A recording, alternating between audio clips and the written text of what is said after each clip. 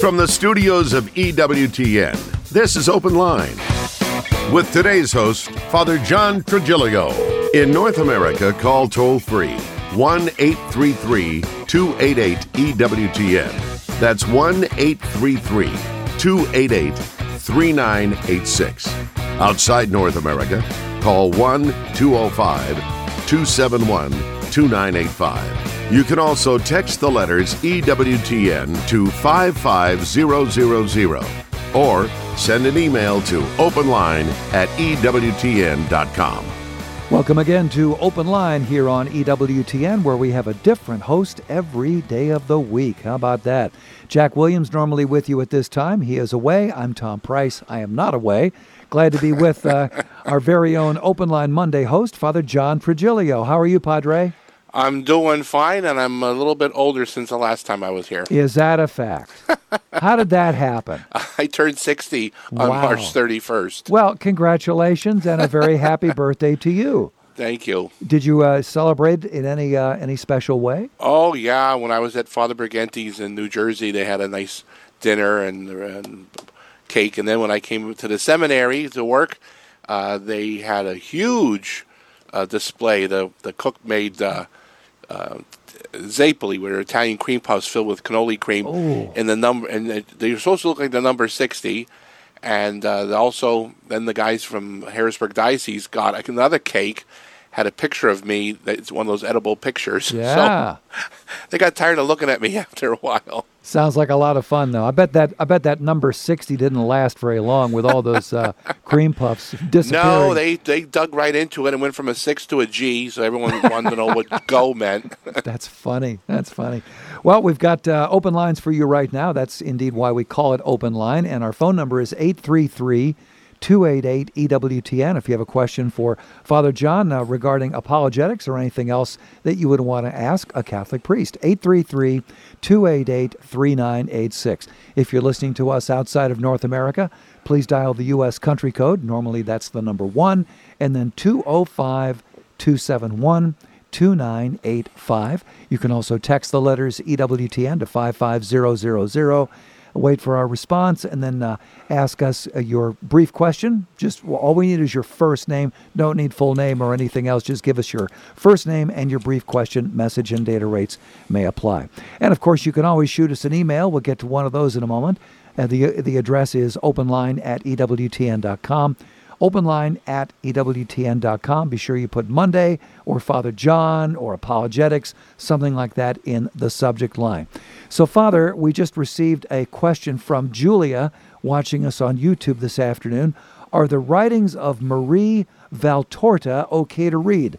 The poem of the man God confused me. I'm asking because a priest I follow is going to be giving talks based on her writings. What do you think, Father? Well, they have not been condemned, but they've not been given the same sanction as some other of the writings. So I always say, read them at your discretion. There's nothing dangerous about them, but remember, this is private revelation, and so it never can contradict which is part of public revelation. Okay, so that's the only proviso I want for people to keep. All right, caveat emptor, right? Yes. All right, very good. Francis wants to know, can I give my indulgences to souls in purgatory? Yes, you can. In fact, that's a wonderful thing to do, is offer up for the poor souls in purgatory. And what you can do is ask that these be applied to a loved one who's in purgatory, if they're in purgatory, because if they're in heaven, then the Lord will send it to someone else, and God forbid if they're in hell, He'll still make sure that somebody gets that. So you can ask that they be given for you or to a deceased person in purgatory. You just cannot apply to a living person. Okay, very good. Marion wants to know, priests used to make use of the paten. Why has that been done away with? Well, priests, there's two kinds of patens. There's one that the priest uses at the altar that goes with the chalice, and that's where he puts the larger priest host on it.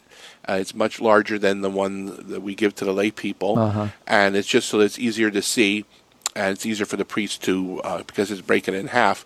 There's the other paten that looks just like the one the priest has, except it has a handle on it, and that's the one that the altar server uses when the priest is distributing Holy Communion, and that's to in case the host misses the mouth or pops out of the mouth or whatever, or the person drops it out of their hand. It's to protect it from falling onto the floor. Sure, but these have not been done away with universally, have they? No. In fact, I mean, you're allowed. I mean, obviously the priest has to use that to say Mass because he needs to keep the precious blood separate from the sacred host. So every priest must have a chalice and a paten. The communion paten is optional, but it's certainly not forbidden. It's not discouraged. I took Holy Communion yesterday for Sunday Mass, and there was the altar server with the paten. So I'm very glad he was there. I am too, because I've had a number of occasions where, this is a good time just to remind people when you do go to communion, if you're going to receive on the tongue, open your mouth and stick out your tongue, because we're not dentists, and we have to go fishing around in there. You need to and keep your tongue flat. I've had people curl their tongue. Barely stick it out, or if you're going to receive on the hand, you must place your hand flat and don't take it. Let the priest or deacon place it in your hand, and then when his hand's away, then you take it and consume it. Got it. All right. Thank you for that. Nathan says, what is the benefit of going through the saints to pray to God? Okay, it's certainly optional. It's not something that's required or necessary, but it's most beneficial because just like here on earth, you would ask someone to pray for you. Technically speaking, a person could say to you, well, you don't need my prayers, you go to Jesus directly. And that's true, but it would be kind of rude, and it doesn't give the sense of solidarity that we're part of the communion of saints. And so we're honored if somebody says, yes, I'll pray for you, and they're interceding on your behalf to the one mediator, Jesus. And likewise with the angels and the saints and the Virgin Mary, we're asking for their prayers just like we would a living person here on earth. Okay, very good. And Stephanie is watching us on YouTube this afternoon. She says, "Happy birthday, Father." What are your thoughts on contemplative prayer? My local parish is having a group meeting. I was considered going to that. Well, good. Contemplation is the highest form of prayer. You start with vocal prayer, whether it's words that you say yourself spontaneously, or would you say out loud that we've learned as children, like the Our Father, Hail Mary, Glory be, or whatever. And then you've got meditation or mental prayer. And then the highest level is contemplative prayer. Now, contemplation is something that you and I can aspire to. We can make ourselves disposed to it, but it only happens when God wants it to happen. Whereas vocal prayer and meditation we can do on our own.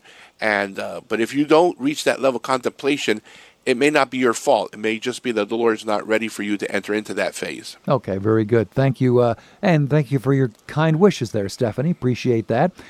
Here is a question from Maureen. If I have a Protestant friend attend Mass with me who has never been to Mass before, is it okay if I forego receiving communion to make them feel a little more at ease?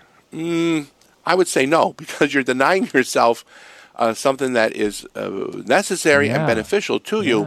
And I'm sure your friend would not want you to deny yourself something. It's like if somebody has trouble breathing, are you going to stop breathing? Of course not. You're going to pray for them and say, look, just take this time of prayer. Pray for me. Pray for all of us here. Pray for the needs of the world and whatever. But I would not say deny yourself Holy Communion, and just encourage you, because maybe that would be the occasion for your friend to want to receive communion by coming into full communion. Yeah, nice little teaching moment, isn't it? Exactly. All right. And Hank says, is transubstantiation based on Aristotelian concepts, and is that a cause for concern? Yes and no. Okay. It is based on Aristotelian metaphysics. The difference, Aristotle, and then, of course, as it fully explained by St. Thomas Aquinas, the angelic doctor, Aristotelian metaphysics describes things as substance and accidents. And we're not talking about accident like spilling some milk or hitting another car. Accidents meaning that's what is visible or perceivable by the senses. It's the appearances. Whereas the substance is what a thing actually is. And so in transubstantiation, a changing of substances, the substances of bread and wine change into the substances of Jesus' body, blood, soul, and divinity, but the appearances, the accidents of bread and wine remain. So it still looks like bread, tastes like bread, looks like wine, tastes like wine, but what it is, that which makes it what it is, the substance has changed. And that's all based on Aristotle's metaphysics. So it was a good way of explaining what had always been in existence. All right, very good. Hank, thank you so much for your email. And if you would like to send us an email for a future show, here is the address. openline@ewtn.com, openline@ewtn.com. Again, be sure to put Monday or Father John or even apologetics in the subject line so we can mix and match with, attaching the right email for the right host. In a moment, we're going to be talking with Christopher in Dallas, Tim in St. Joe, Michigan, also Dave in Pittsburgh, Bob in Grand Rapids. Looks like 2 lines open right now at 833-288-EWTN. That's 833-288-3986. Open line Monday with Father John Trigilio. This is Open Line on the EWTN Global Catholic Radio Network. If you have a question, call 1-833-288-EWTN. That's 1-833-288-3986. Outside North America, call 1-205-271-2985. Or send us an email to openline@ewtn.com.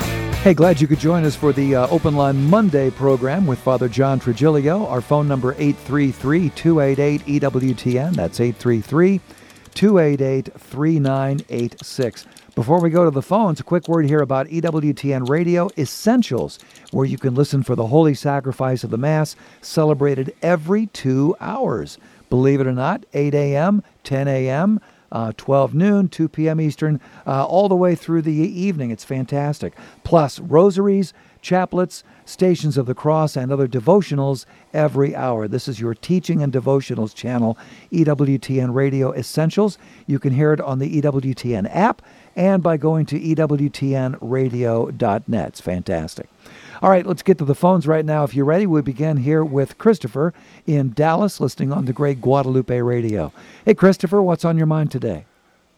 Hello, good afternoon, Father. Yes, Hello. Father. Yes, hello. Yep. Yes, hello. Yes. Go ahead. Yes, sir. Yes, Father. I'm calling because just about 4 questions ago, on the questions of sacrament of reconciliation, and me bringing in of course, the Holy Sacrament of the Eucharist. That question was that the person not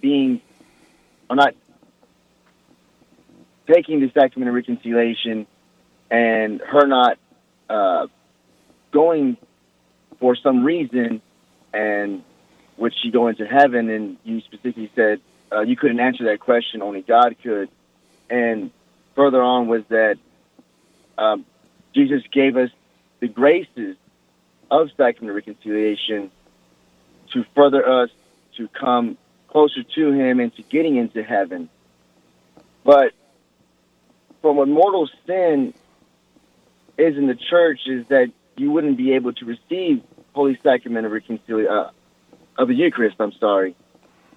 So when a person not going to confession and not being able to receive the Holy Eucharist, that would further the person more from getting into heaven, and the state of graces wouldn't be as what Jesus puts it as and gives us. So doesn't it all apply that we have to go to Sacrament Reconciliation and receive Holy Communion rather than us not taking confession? I mean, it contradicts me of the thought that her not ever getting into heaven, that she could, and it'd be God's choice. Okay. You may be talking about someone else, because I don't remember answering that question. However, I can plug in as best I can in this particular situation. Okay. For us to be able to receive the benefit of Holy Communion, the Holy Eucharist, we must be in the state of grace. Otherwise, then, even though we're receiving the real presence, it's really Jesus' body, blood, soul, and divinity, has no effect on us whatsoever, because we've lost sanctifying grace, and only the sacrament of penance and reconciliation, going to confession, restores that. So without sanctifying grace, the reception of Holy Communion has no effect on us, and that's by God's design. And so that's why a Catholic who knows they're in mortal sin must go to confession, and then confession opens the door, so to speak. So it's, and again, this is a bad analogy, but I have to use one anyway. If Amazon delivers something, if you don't open the door, it stays on the porch. That's right. And so you got to open the door so that package can come inside. And so the Holy Eucharist, Holy Communion, can be received in a sense into your body, but for it to have effect on your soul, you must be in the state of grace. And therefore, it then makes you more disposed to actual grace that empowers you to do good things, good works. And if a Catholic goes to communion knowing that they're in a mortal sin and refuses to go to confession, then they commit the sin of sacrilege. Okay. Well, we want to thank Father John for quoting from the Gospel according to Amazon. I think that's fantastic. I know I'm going to get some hate letters over that. I'm sure you do.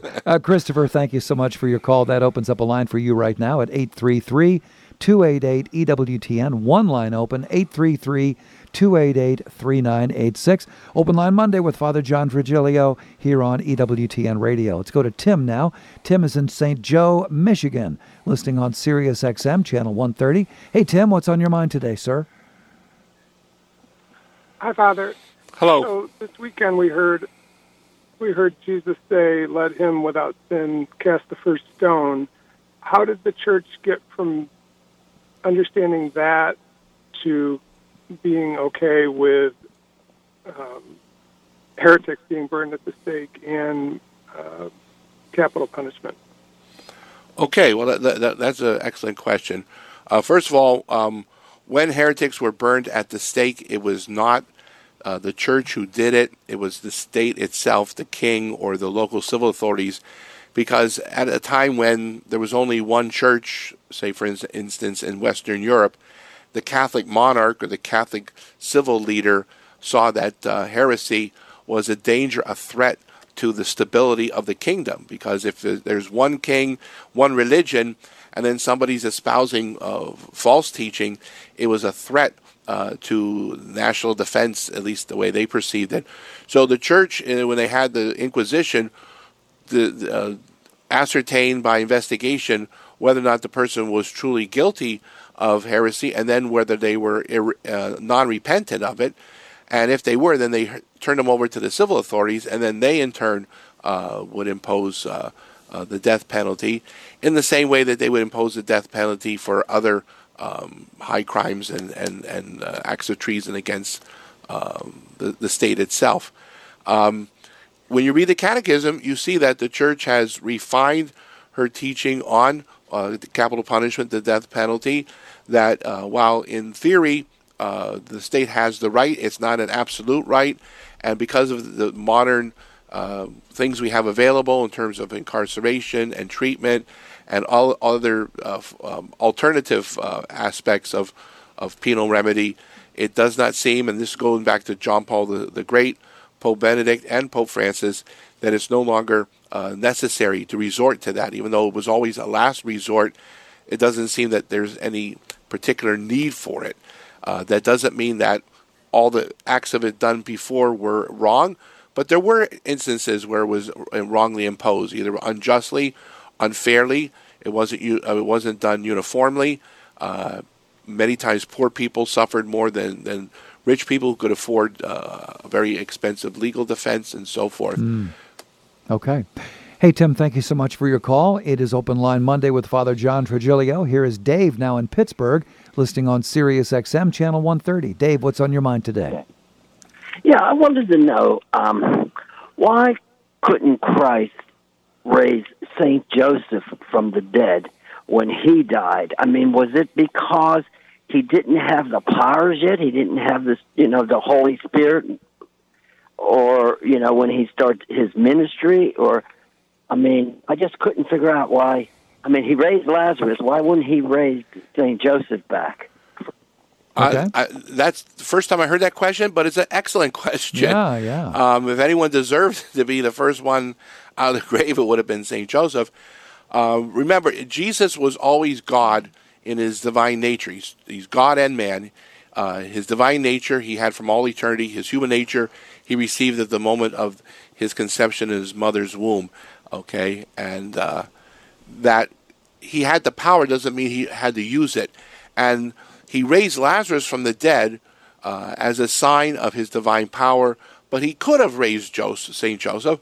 But again, when he raised Lazarus, Lazarus died the second time because, he's not walking this earth anymore, and our goal is to be in heaven someday. And until the body is resurrected and glorified, that the body cannot enter into heaven, but the soul can. Now, St. Joseph, because he died before Good Friday, he had to remain with all the good people who were waiting to get into heaven, from Adam and Eve to Moses to even Jesus' grandparents, Saints Joachim and Anne. Yeah. They had to wait, and he could have raised them from the dead as well. But physical resurrection was not the most important thing. Dying for our sins, being the Savior, the Redeemer, and then his resurrection of Lazarus was one of his miracles, like all the other ones he did, to show his divinity. But it wasn't that was necessary for Lazarus himself, and because he had to wait, just as St. Joseph did, for the effects of redemption and salvation that took place on Good Friday. Dave, thanks so much for your call. It's Open Line Monday with Father John Trigilio here on EWTN. 2 lines open at the moment, 833-288-EWTN. That's 833-288-3986. Bob is in Grand Rapids, Michigan, listening on Holy Family Radio. Hi, Bob. What's on your mind today? Thank you. My question is, in God's omniscience, if I'm using the right word, why, when he was speaking of Sodom and Gomorrah, did he say, I will go down and see if everything is true that has been reported to me? Okay, well, the reference to Sodom and Gomorrah and also to other references that in that particular passage, what Jesus was saying that if Sodom and Gomorrah had seen what the people at the time of Jesus had seen and heard, they would have repented. This is one of the aspects of divine omniscience. Divine knowledge is so perfect. Not only does God know exactly, precisely what did happen and what will happen, but he also knows absolutely perfectly what would have happened. So if Sodom and Gomorrah had been around at the time of Jesus, or if Jesus had been around at the time of Sodom and Gomorrah, he's saying that they would have heard him, they would have listened, and they would have repented, just like happened in Nineveh. So it's not a speculation. This isn't a hypothesis. This is a glimpse into perfect divine knowledge. I see. All right. And thank you so much for that call. Here is Gary now driving through Kansas. Hey, Gary, what's on your mind today? Hello. How are you today? Very well. What's your question? It's more of a request. I've got a grandson. He's 24 years old. He was never raised in the church. He's gone to church with me many times. And he's had some questions for me that about the faith. And so I've suggested a few things to him. And he was kind of curious about some books that he could read. And years ago, I read a book when I was in Vietnam, a book by St. Thomas Aquinas and a few of them like that really... Okay. We're coming up on a break here. Any thoughts about books he could recommend there, Father? Well, depending on how old his grandson is, we have just came out with the 4th edition of Catholicism for Dummies, and it's applicable for upper grade grammar school, high school, college, full adult, and it just came out, and I know it's available at EWTN on their religious catalog. Very good. Gary, you may want to check that out. Apologetics for Dummies. Lots more straight ahead on Open Line Monday with Father John Trigilio here on EWTN Radio. This is Open Line on the EWTN Global Catholic Radio Network. We are here for you at 833-288-EWTN. That's 833-288-3986. And just to prove that Catholicism is for all dummies, including me. I accidentally said Apologetics for Dummies. That's wrong. That's a different book. The one that you're talking about is the one that you co-authored with Father Ken Briganti, right? Yes, Catholicism for Dummies, 4th edition. It's very good, and I have it myself, and I have referred to it. It is a great resource, Catholicism for Dummies, by Father John Trigilio and Father Ken Briganti. Do check it out, and it's available from EWTN's Religious Catalog. So do check that out by going to EWTNRC.com, EWTNRC.com. All right, mea culpa, mea maxima culpa. Here is Rosalinda now in San Antonio, listening on the great Guadalupe Radio. Rosalinda, what's on your mind? Hi, I believe a happy birthday is in order. Yes. Thank you. Quick question. You were talking about the Eucharist earlier. Several months back, I have a 16-year-old son who actually did drop it. And I was like just stunned with COVID and everything, and it was on the floor, and I didn't know what to do. Thank goodness a friend of ours was ushering, and he just reached over, picked it up, and ate it. And I felt like, oh, boy, we got out of that one. But what are you supposed to do if you do drop it? I mean, what is the actual, I don't know. What do you do? Well, I'm glad you asked that, because there is a procedure, and if you drop it on the floor, you are not obligated to consume it. So your health comes first, and if it falls to the floor, then typically the altar server who's got the paten, if it didn't stay on the paten, and that happens too, sometimes I've seen it bounce off the paten and onto the floor. What we would do is take, because it's still consecrated, take the host and then very reverently put it into the ablution cup that's filled with holy water, and then once it's dissolved, it can be poured down the sacrarium. So you are not obligated to consume it, and neither is the person who gave you communion, whether it's the priest, the deacon, or the extraordinary minister of Holy Communion.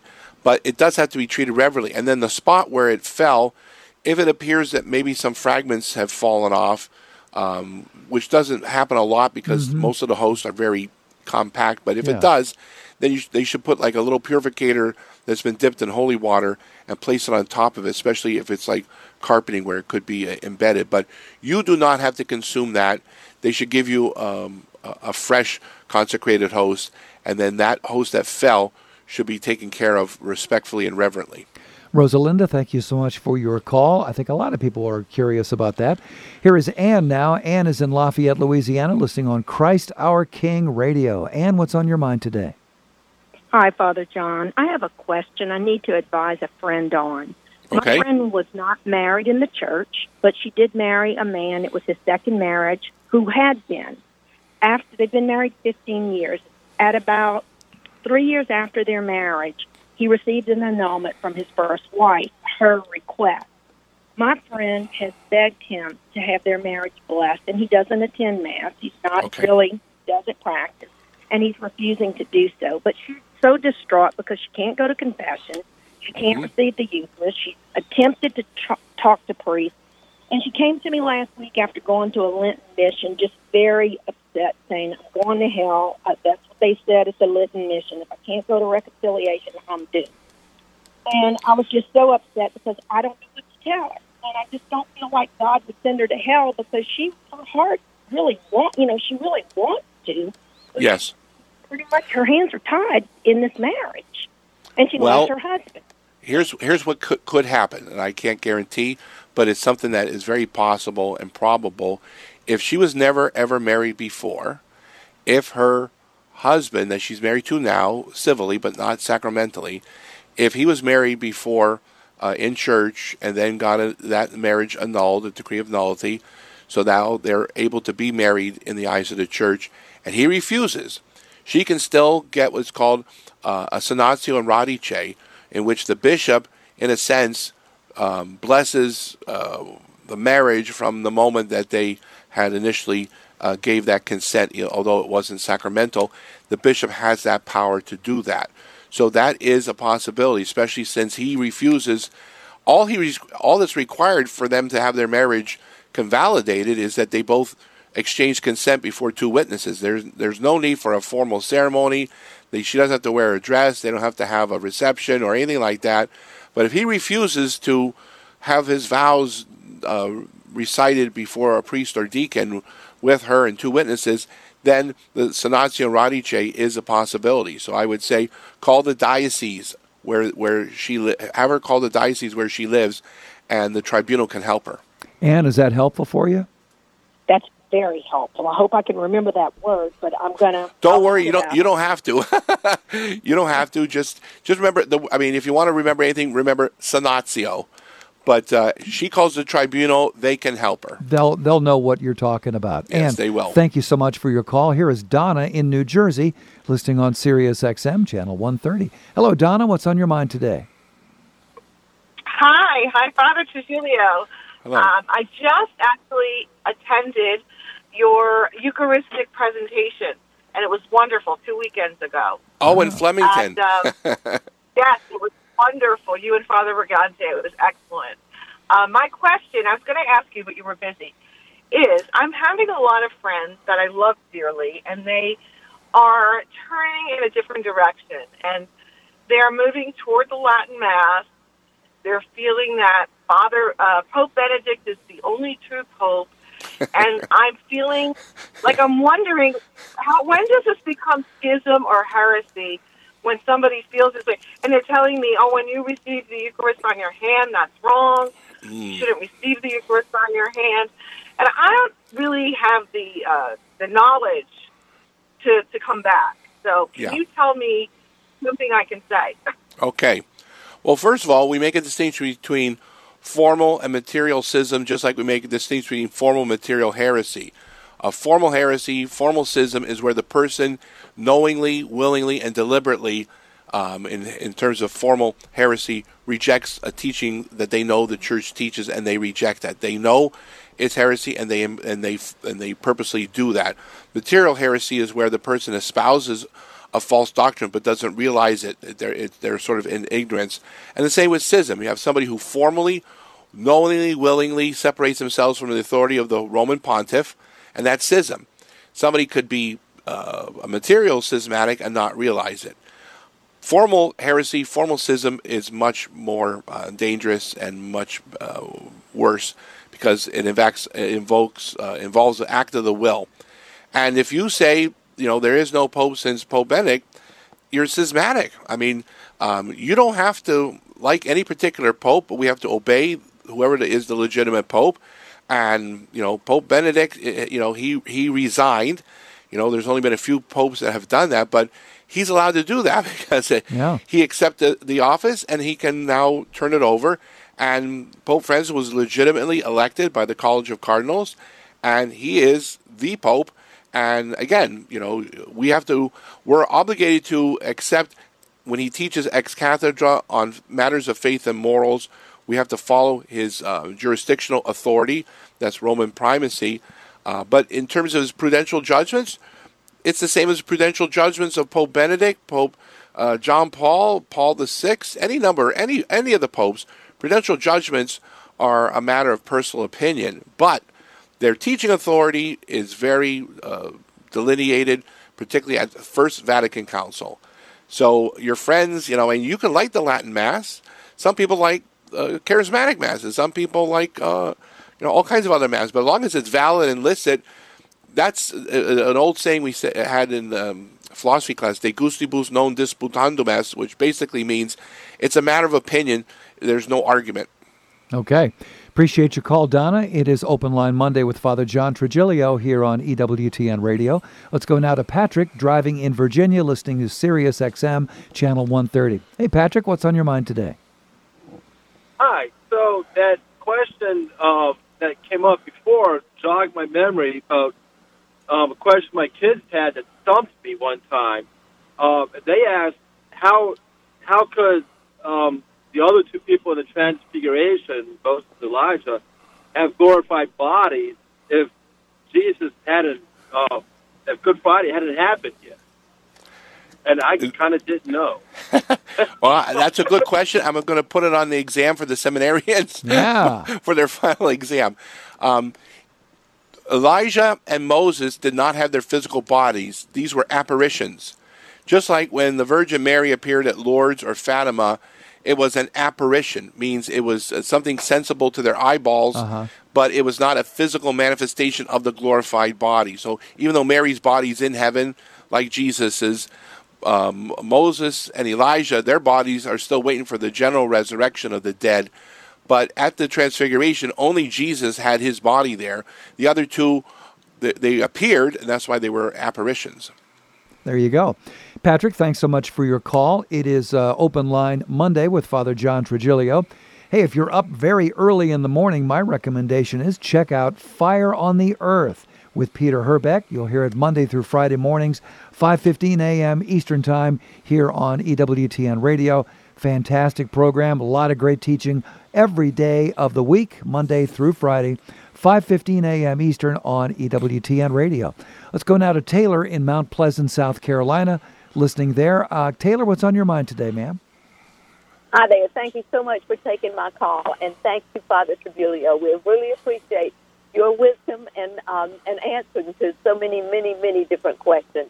Mine is and mine is peculiar, I guess. I really would like to know, what is this with Pachamama, and what was that business doing in the Vatican? I just can't. I don't get it. I don't understand it. Yes, there's an example of a prudential judgment, okay? You and I don't have to understand it or even agree with it any more than you can agree with, the Pope decides to wear certain things. That's his discretion. Yeah. Some people don't like, they think he dresses differently than Pope Benedict. That's a matter of taste. The whole thing about Pachamama is caused a lot of consternation, a lot of misunderstanding, and some of it was intentional, some of it was not. We have to give the benefit of the doubt, obviously, to the Pope because he is the Vicar of Christ on earth. He deserves our respect, but we don't have to say, "Oh, I would do the same thing," or that I even liked or agree with it. But I cannot attack him because he has the authority and the power, to do what he thinks best in the name of the Church. But just like in the Middle Ages and the Renaissance, we had popes who made some bad decisions, and some actually did some immoral things. I don't think Pope Benedict, I'm positive Pope Francis has done anything immoral, but his prudential judgments, just like people had the same about Pope Benedict or Pope John Paul, that, he should have done this, he should have done that. Well, we're not allowed to be armchair theologians or Monday morning pontiffs, we have to accept the authority as it is, but what was going on with that? I don't know. I wouldn't have done it myself, but it happened. Taylor, thanks so much for your call. Here is Nello in Chisholm, Minnesota, listening on the great Real Presence Radio. Hello, Nello. What's on your mind today? Hi. Thanks for taking my call.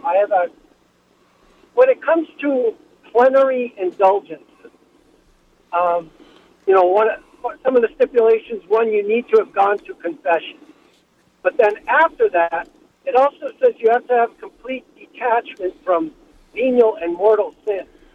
So what is it in addition to already having gone to confession? How about an example of what is it to be completely detached from a venial sin? I mean, if you have anger issues, you saying you will never be angry again? Or No. Yeah. No, I understand, and that's a good question because a lot of people don't understand completely what is meant by that complete detachment from venial sin. What it means is that I cannot even have a fond memory of a venial sin. And that's very difficult. That's why plenary indulgences are not that easy, but they're possible. Okay, so you aim for it, you try to receive it, and if you have good intentions and you're in a state of grace, it will default to a partial indulgence. It's not the full remission of temporal punishment due to a sin, but it'll be a partial one. But there's a possibility of it being a plenary indulgence, which is the full remission of all temporal punishment due to sin. But to get in that state, you must, fulfill the obligations of confession 21 days before or after, receive Holy Communion, pray for the Holy Father's intentions with the three prayers. But that last part is the kicker. Detached from even venial sins, and to be honest with you, most of us still have some little attachments, some pleasant memories of things we did and we knew was wrong, but and so you have to work on it. All right, Nello, there you go. Thank you so much for your call. Appreciate hearing from you today in Minnesota. Here's a quick reminder that if you call right now, if you've got a question for Father John, we can probably get you on today's show, 833-288-EWTN, or at least we'll give it the old college try here, 833-288-3986. Let's go to Miguel in Oklahoma City, listening on Oklahoma Catholic Broadcasting. Hey, Miguel.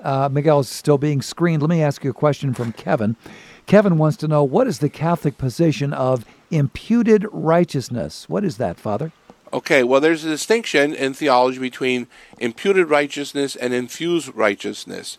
Okay, imputed righteousness is a Protestant theological concept that, in a sense, God just gives you righteousness and you really don't have much to do with it. You know, you believe, it happens.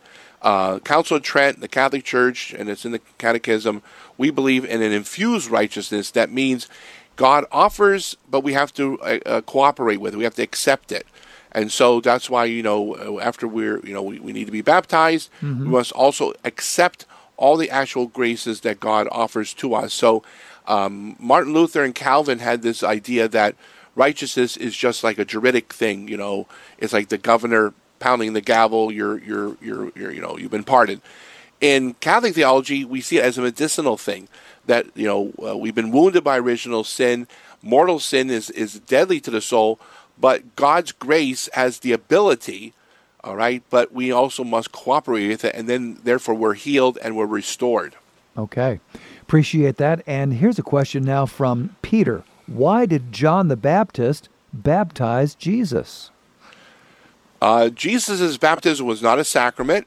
It was not something that was necessary for his spiritual welfare, because he's the second person of the Trinity, and he is all grace, all truth.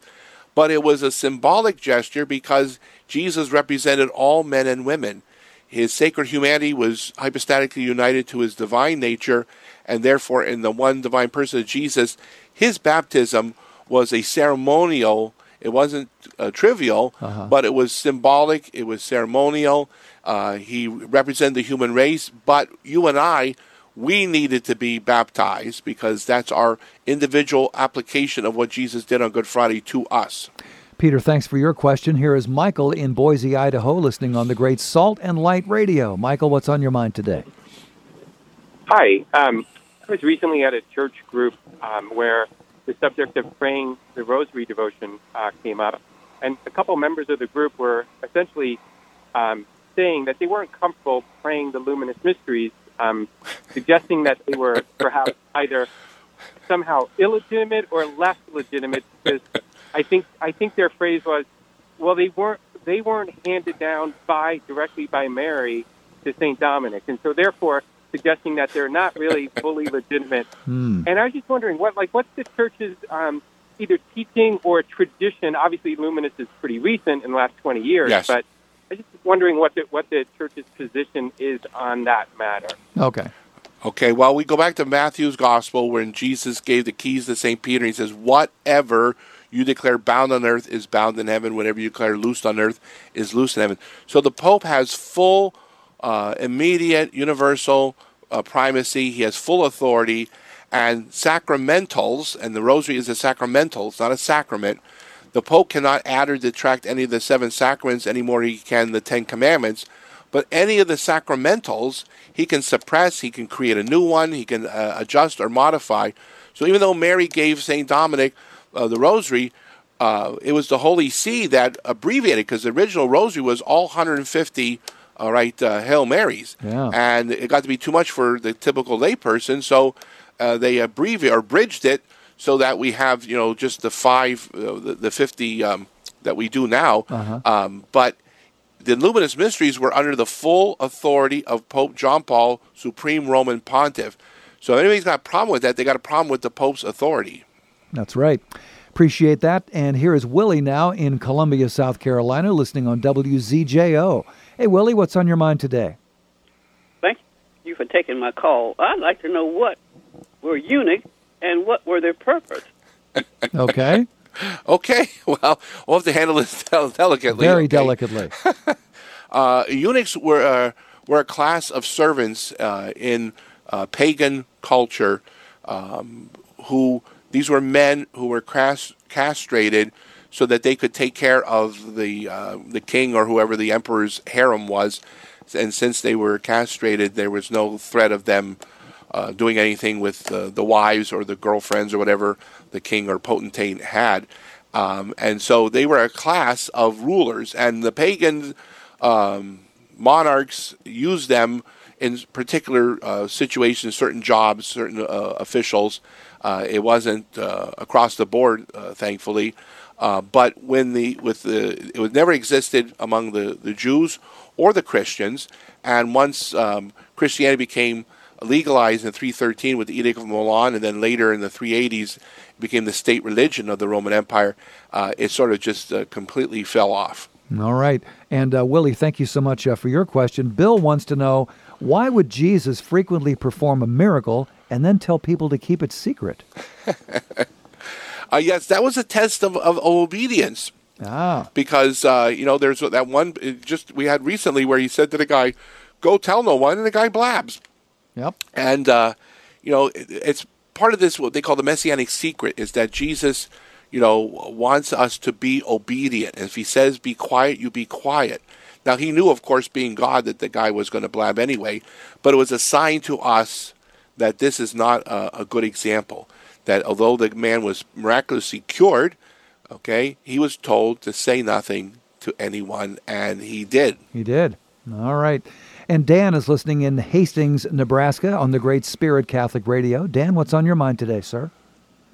Well, thank you for taking my call. I just wondered, what's the correct way to get a spiritual director? It seems like, the priests of my parish are so busy, and I don't know that I want to bother them with that. So, okay. Yes, and although every priest should be willing and available, some of them just don't have they're stretched thin, because some priests have 3, 4, 5 parishes. I had 2, and that was not easy, but I know some of my brother priests have more than that. Yeah. And some of them also have hospitals to take care of. I would say first go to the retirement home, the priest retirement home. There's some elderly priests who are still have all their marbles, and they're able, maybe they can't get around town, but you could go visit them and maybe go to spiritual direction to them. There might be a religious community, like the CFRs, the Fathers of Mercy, there are Dominicans. There's so many wonderful, you got the Eternal Word missionaries, Franciscans. Yes. So any of those solid religious you can go to. Parish priest, again, ask. And if he says he can't, all right, don't take it the wrong way. You can also call the diocese. Sometimes they have a list of available spiritual directors, but also at retreat houses, legitimate ones that are, again, Orthodox, you can go and say, are priests available for spiritual direction? Good idea. All right, and Nancy has a question. Can the Pope make changes to fundamental doctrine, like the traditional nature of marriage? No. Anything that is a substantive element of the sacrament. So just like he can't change the fact you have to use water and invoke the Holy Trinity when you baptize, he cannot change that. He can't change the fact you have to use wheat bread and grape wine for the Holy Eucharist. Marriage is between one man and one woman. He cannot change the substance of the sacrament, but he can determine the liturgical form of it. Okay, very good. And a question here from Jerome. Which parts of the Mass cleanse us of our venial sins? Anytime you receive the sacramentals, if you bless yourself with holy water, you come into church. The penitential rite, some theologians say that can remit venial sin. Just the fact that you're going to Mass, all right, even though you're not receiving, but especially if you receive reception of the sacraments, all right, you receive God's grace. It's only through the sacrament of penance and reconciliation that you have a mortal sin removed, but all venial sin is removed through sacramentals or any of the sacraments. Okay, very good. And we'll go out on this question from Angie. How can I explain why we call priests father? The same reason you would call your dad father, okay? It's an analogy, just like, because I know some people say it says in Scripture, call no one father. Well, who's your dad? Okay, it's an extension of God's fatherhood. What the scripture injunction is that no one can replace God the Father, but we have people who, sort of fulfill that fatherly mission. Okay. And there were a few calls we couldn't get to just simply because we ran out of time. But if you folks would call us back tomorrow or on the day of your choice, we'll get you on as quick as we can. Hey, Father, could you please leave us with your blessing? Absolutely. Benedicat vos omnipotens Deus, Pater, et Filius, et Spiritus Sanctus. Amen. Thank you so much, Father John Trigilio. Don't forget, tomorrow at the same time, Father Wade Menezes is here to talk about faith, fellowship, and families. Looking forward to that program as well. Until then, I'm Tom Price along with our great team here. Thanks for joining us. See you tomorrow on Open Line on Tuesday. God bless.